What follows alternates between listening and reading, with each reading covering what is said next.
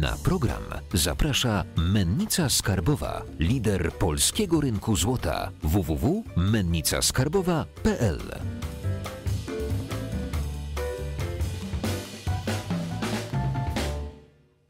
Jacek Jakubiuk, witam na kanale Finansowy Preppers. Dzisiaj naszym gościem jest finansista, ekspert od bankowości międzynarodowej, od blockchain, Kamil Gancarz. Cześć Jacku, dzień dobry Państwu. Nie wiem, czemu ja Cię cały czas przedstawiam, jak wszyscy już Cię znają chyba na tym kanale.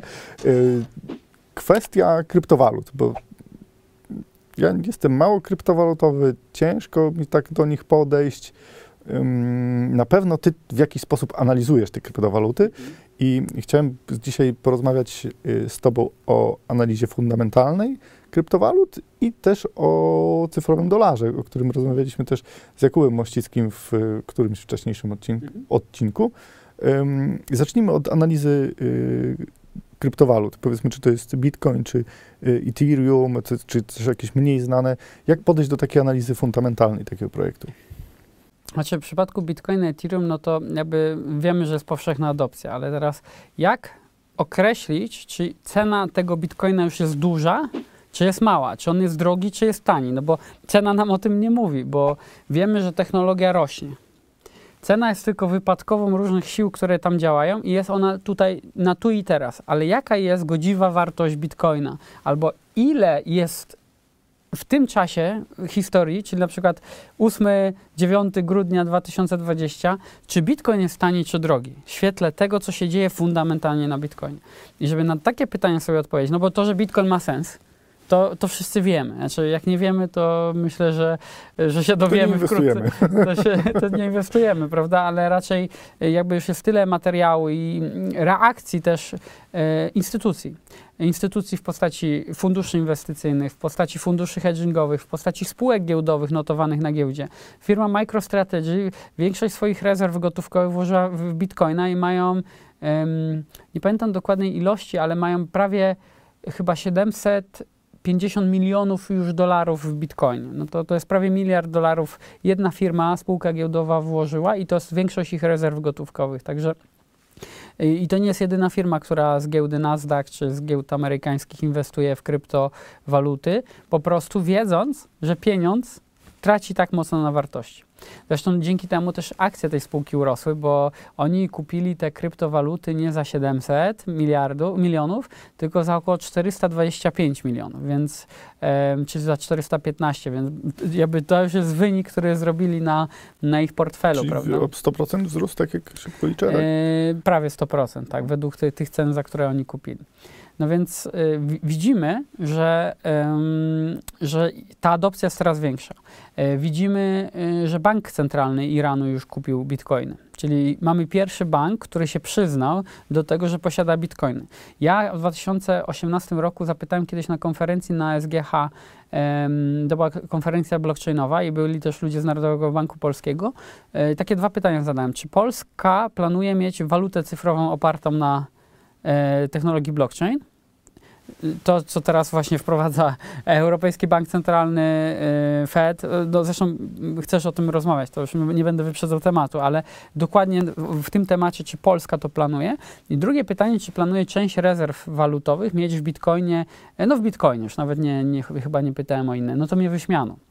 A dzisiaj dokładnie to się dzieje, czyli banki centralne, no nie Polski, ale no na razie Iranu, no wiadomo, że chcą trochę ominąć sankcje i mają te problemy, ale zobaczcie, że banki, nawet centralne, zaczynają mieć problemy z pieniądzem. Chodzi o to, że pieniądz przez przeregulowanie, przez za dużą kontrolę, między innymi hegemonię Stanów Zjednoczonych na rynku finansowym, przestaje być funkcjonalny.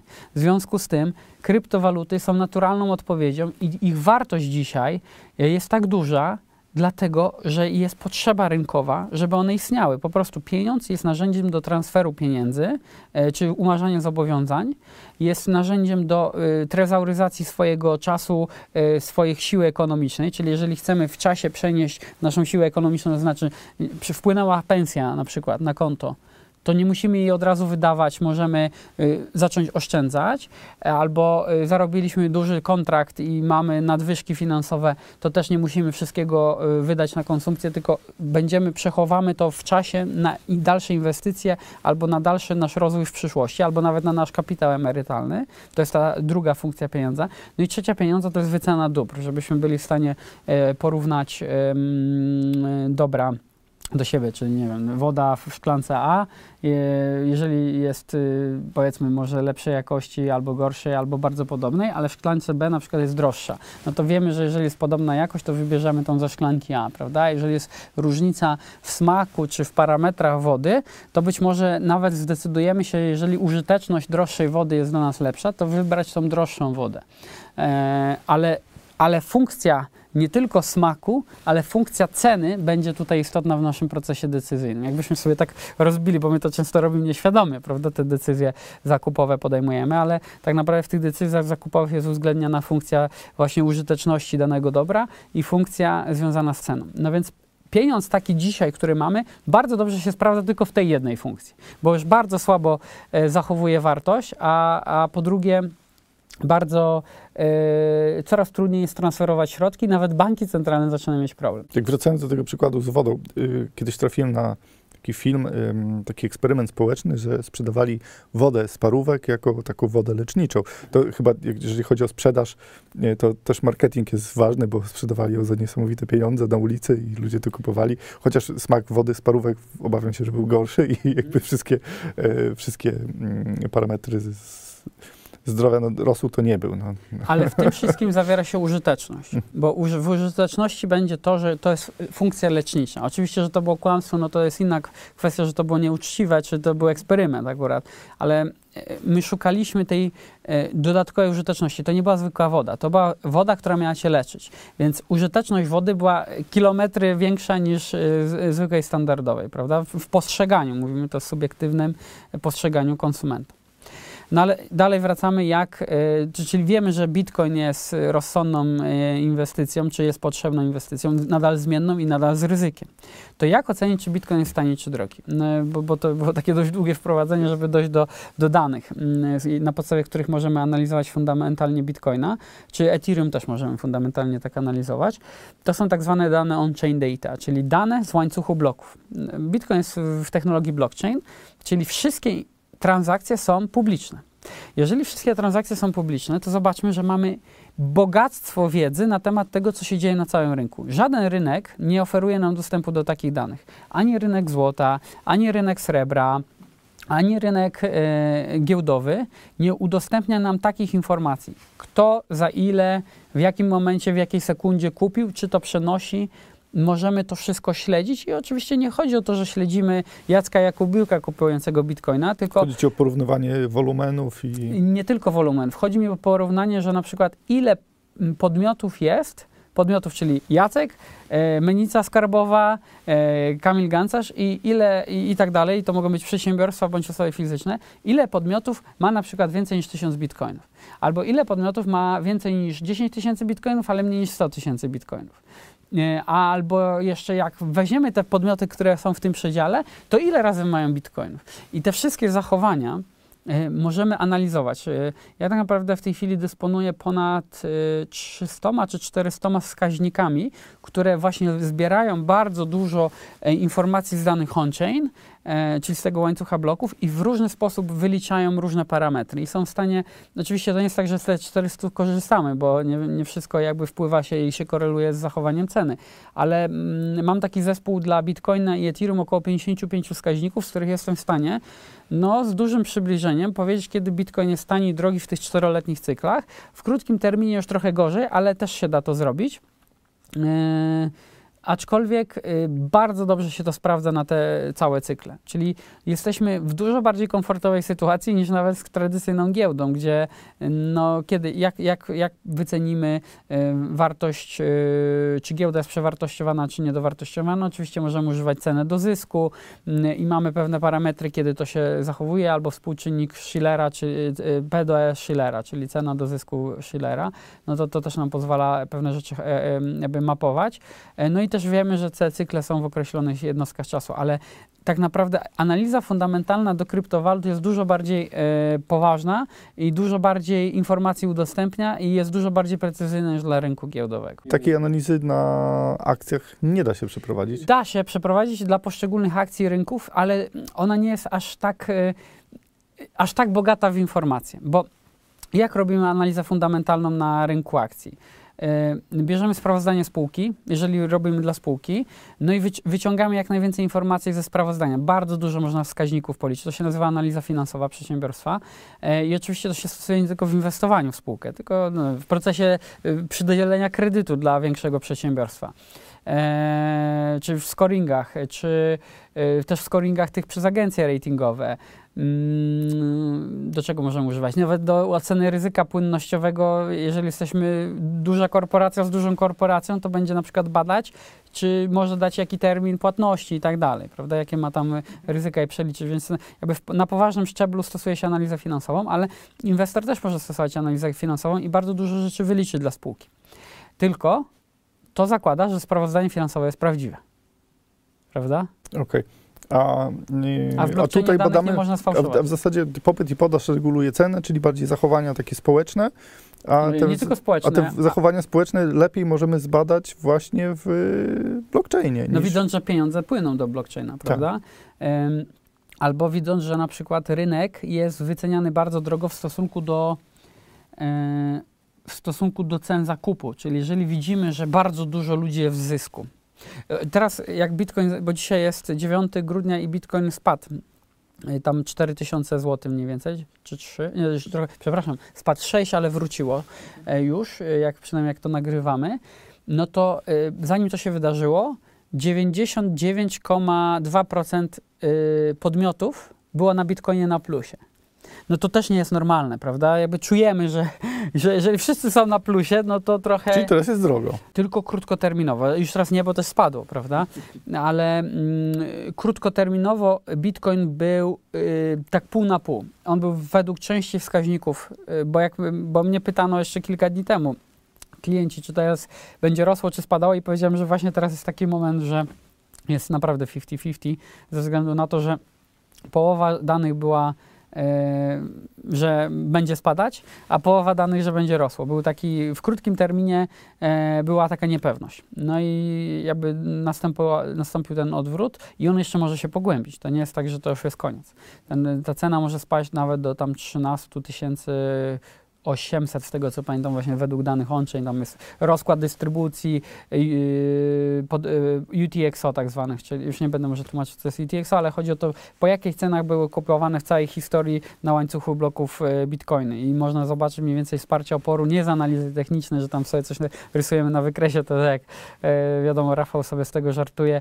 Ja też nie jestem jakimś wielkim fanem analizy technicznej, ale fundamenty to jest bezsprzeczna i bezdyskusyjna rzecz, prawda? I jakby nie można w oderwaniu od fundamentów podejmować decyzji inwestycyjnych. Pamiętajmy, że w fundamentach, bo przy spółce, bo tak jeszcze nie dokończyłem myśli, że nie tylko analiza finansowa przedsiębiorstwa w sensie sprawozdań, ale też otoczenia rynkowego i tego, co się dzieje i jakichś wydarzeń, które dopiero będą widoczne w sprawozdaniach finansowych w przyszłości. To też musimy brać pod uwagę. Okej, jeszcze zahaczymy te fundamenty, bo taką informacją do tej analizy jest chęć wprowadzenia przez na przykład Fed cyfrowego dolara. To jeszcze leży w zamrażarce, ale jakby może być tak, że dolar będzie cyfrowy.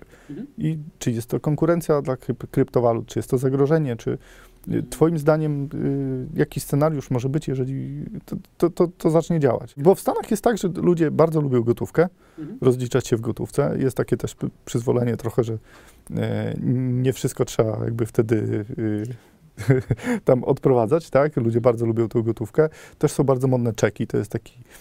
Ale to jest taki system bankowy tak realizowany. Taki kraj, który jest trochę do tyłu z płatnościami w porównaniu na przykład do Afryki, która teraz jest na bliku jedzie. I jeżeli byłaby taka rewolucja, przeszlibyśmy do świata kryptowalut z dolarem, to... Przede wszystkim atakujemy wolność jednostki i wolność obywatela. Czyli tak pieniądz w dzisiejszej formie, jaki jest atakiem na naszą wolność, a jeszcze jak dołożymy wszystkie regulacje wokół pieniądza i jeszcze wszystkie regulacje na styku instytucji finansowych i bankowości i obywatela, no to jest bardzo poważne zagrożenie wolności. My żeśmy już trochę się do tego przyzwyczaili i zgodziliśmy się na bardzo dużo rzeczy.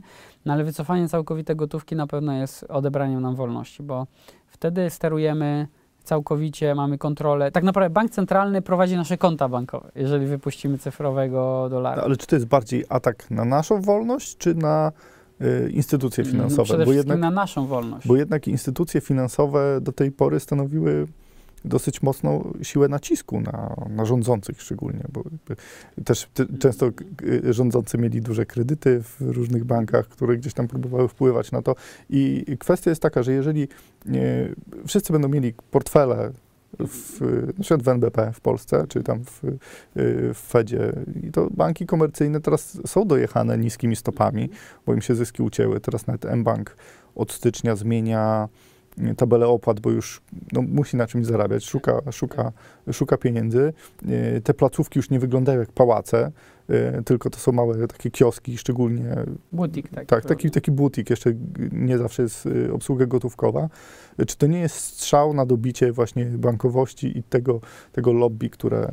Znaczy, pamiętajmy, że bankowość to nie tylko bankowość komercyjna, ale też bankowość centralna. Tam też ktoś stoi za tym, prawda? Więc... To nie jest tak, że bank centralny to jest rząd. To jest niezależna instytucja. Nawet tak jest w ustawach wszystkich, że banki centralne są niezależne od polityki, więc jakby sobie rozwijmy sobie temat, prawda? Po prostu ale myślę, zmienia się model biznesowy. Że u nas na przykład prezes NBP jest osobą niezależną? No, pytanie od kogo jest niezależny? Tak bym odpowiedział. I pytanie, czy od polskiego zwierzchnictwa, czy szwajcarskiego? Bo pamiętajmy, że banki centralne są zrzeszone w Banku Rozrachunków Międzynarodowych i wiele decyzji zapada w Bazylei, a nie w Polsce. No więc więc pytanie, czy po prostu nie zmienia się model biznesowy?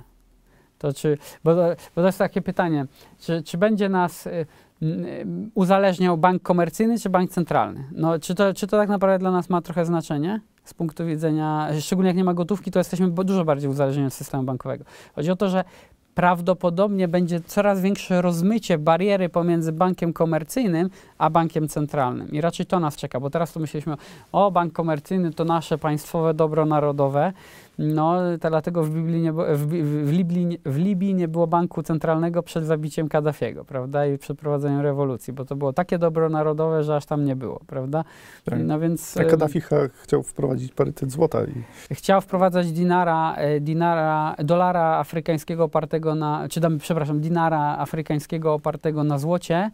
I jeszcze gorszą rzecz chciał zrobić, bo to nie chodziło tylko o to, że chciał rozliczać handel ropą w tej walucie. To jest tak, jakby zrobić, na orzełka amerykańskiego chcieć odciąć mu głowę, prawda, w godle. No więc dlatego się wprowadzono demokrację. Wracając jeszcze do tego kluczowego pytania, bo nie wiem, czy na nie w całości odpowiedzieliśmy.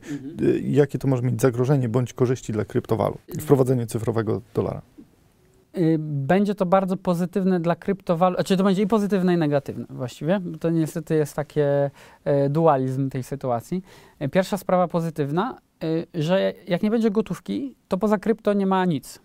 Znaczy nie ma ucieczki już poza systemem, czyli albo zakładamy pętlę na szyję i się przywiązujemy do szubienicy i czekamy, czy ktoś będzie wajchą kręcił, czy nie będzie, a może nas trochę jeszcze wyżej podniesie, że da nam więcej oddechu, więc ktoś inny będzie decydował o coraz większych obszarach naszego życia ekonomicznego, bo jak wprowadzimy cyfrowe waluty, będzie w banku centralnym nasze konto, to można powiedzieć tak, że twoja wypłata ma datę ważności 3 miesiące, jak nie wydasz tych pieniędzy, to na przykład one się zerują. Bo takie rzeczy można wprowadzić. Technologia już zapewnia bardzo dużo rzeczy. Ktoś powie, ale to jest niemożliwe i to jest w ogóle okropne i to jest niemoralne i nikt tego nie zrobi. No tak samo jak ja bym powiedział rok temu, że słuchaj, restauracje będą zamknięte, bo ktoś będzie kasłał, to też byśmy nie uwierzyli. Jak to? Albo, że nie będzie można latać samolotem praktycznie, albo będziesz musiał przechodzić badania medyczne, żeby polecieć samolotem. no to nie sądzę, żeby ktoś mi w to uwierzył, prawda? Więc myślę, że już jakby historia współczesna pokazuje, że różne rzeczy można zrobić i jeżeli można wprowadzić zerowe stopy procentowe, czy 0,1 dokładnie, zresztą decyzja Rady Polityki Pieniężnej teraz była sprzed kilku dni, wczoraj czy przedwczoraj, że podtrzymujemy takie niskie stopy procentowe, 0,1% stóp procentowych, no to znaczy, że chcemy wywołać inflację. A jeszcze między październikiem 2019 a październikiem 2020 NBP w agregacie M1 dołożył 37% złotego. Też w rok 37% więcej mamy. Piękny wynik. Prawda? Więc no, jaka będzie inflacja? Cały czas się pytam, jaka będzie realna inflacja. Także ją hamuje rzeczywiście to zamknięcie gospodarki. To hamuje, jakby, bo ten pieniądz się 1 do 1 od razu nie przekłada na procesy inflacyjne. Więc pozytywne, że mamy jakąś taką oazę wolności, ale też to nie jest tak, że to są anonimowe pieniądze. Pamiętajmy, że Bitcoin, Ethereum jest bardzo, no chociażby to, że fundamentalną analizę przeprowadzamy na podstawie tego, więc mapujemy wszystko, co się dzieje na blockchain.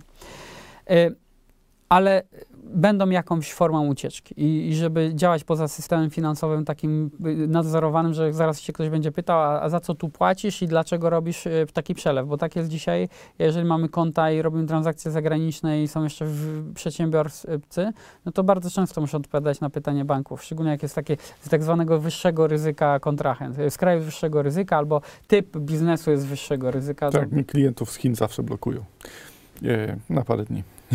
No właśnie, tak. Więc jakby nie ma swobody gospodarczej, pieniądz nie służy normalnego obiegowi gospodarczemu bez terroryzmu bankowego nałożonego na ten pieniądz, prawda? No więc po prostu teraz tempo terroryzmu, jak nie będzie wyjścia w postaci gotówki, no to będzie w pełni to jakby nadzorowane na poziomie banku centralnego czy tych elektronicznych portmonetek pieniądza cyfrowego. Z kolei powiedziałem, że to pozytywnie wpłynie na krypto, bo one będą poza tym obiegiem, ale jest jeszcze negatywna część.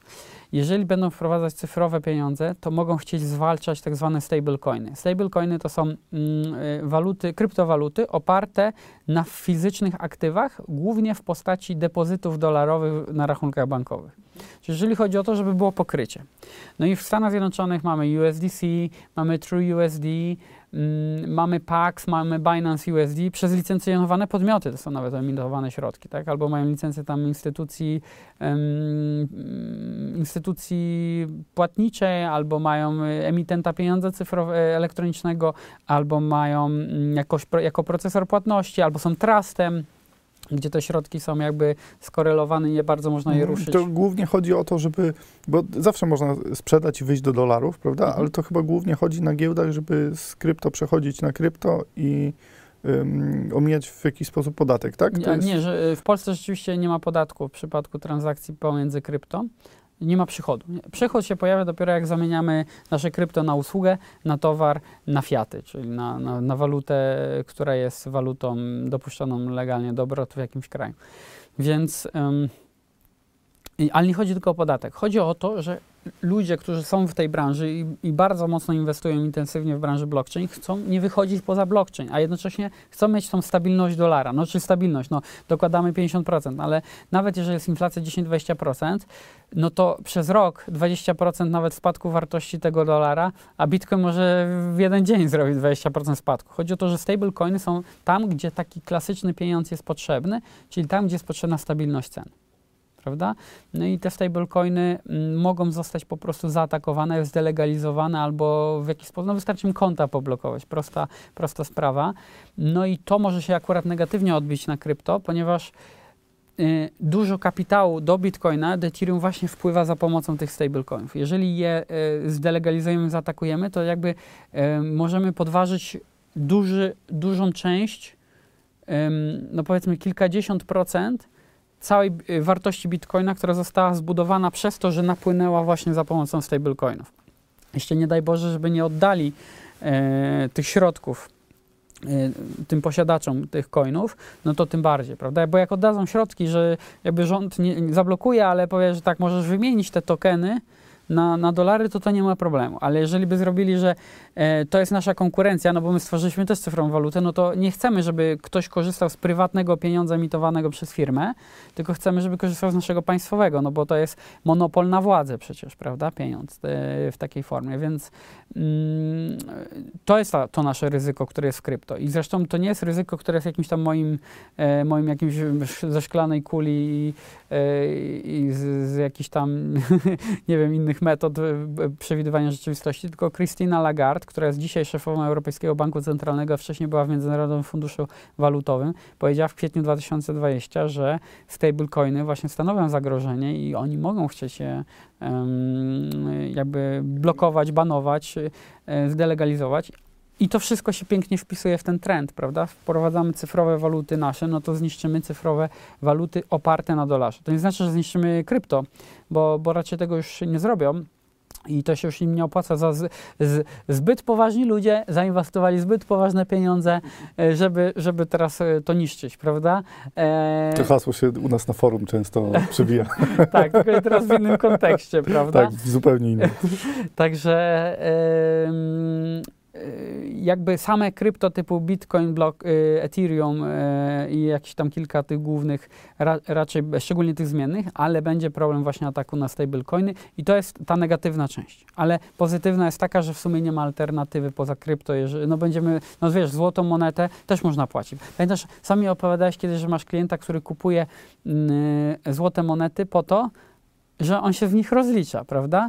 Więc jakby złoto też ma tą funkcję, tylko bitcoina wpisujemy adres, podpisujemy transakcję, wciskamy Enter i pieniądze są w Chinach w ciągu tam ułamków sekund już zaksięgowane, a pełna transakcja tam przejdzie powiedzmy w ciągu, się zautoryzuje w ciągu 60 minut, no nie wiem, w porywach w ciągu kilku godzin, a wyślij teraz złoto do Chin, nie? Żeby za to Miałem nawet klienta, który był kierowcą ciężarówek, jeździł na wschód i w pasku miał schowane takie jednogramowe sztabki, że w razie czego mógłby się rozliczać, bo tak. weź się z policjantem w Rosji się rozlicz kryptowalutą, nie? Dosyć ciekawe scenariusze się rysują nam. Na koniec, złota myśl dla naszych prepersów. Kamera jest twoja, proszę. Walczmy o gotówkę, żeby w Polsce jak najdłużej była możliwość, żeby istniała gotówka, która będzie taką naszą ostoją wolności. No i też miejmy gotówkę, tak, żebyśmy już dzisiaj byli też poza systemem. Także krypto, ale gotówka też jest bardzo istotna. Jeżeli podobał wam się wywiad z Kamilem, dajcie łapkę w górę, przejrzyjcie też inne odcinki, które mieliśmy razem i zasubskrybujcie kanał. Zapraszam też do grupy. Kamil jest na grupie, uczestniczy czasami w tych dyskusjach. Rzadko, ale zdarza się. Można go tam złapać, można z nim porozmawiać i do następnego razu. Dziękuję, cześć. Dziękuję Państwu, dziękuję Jacku, cześć.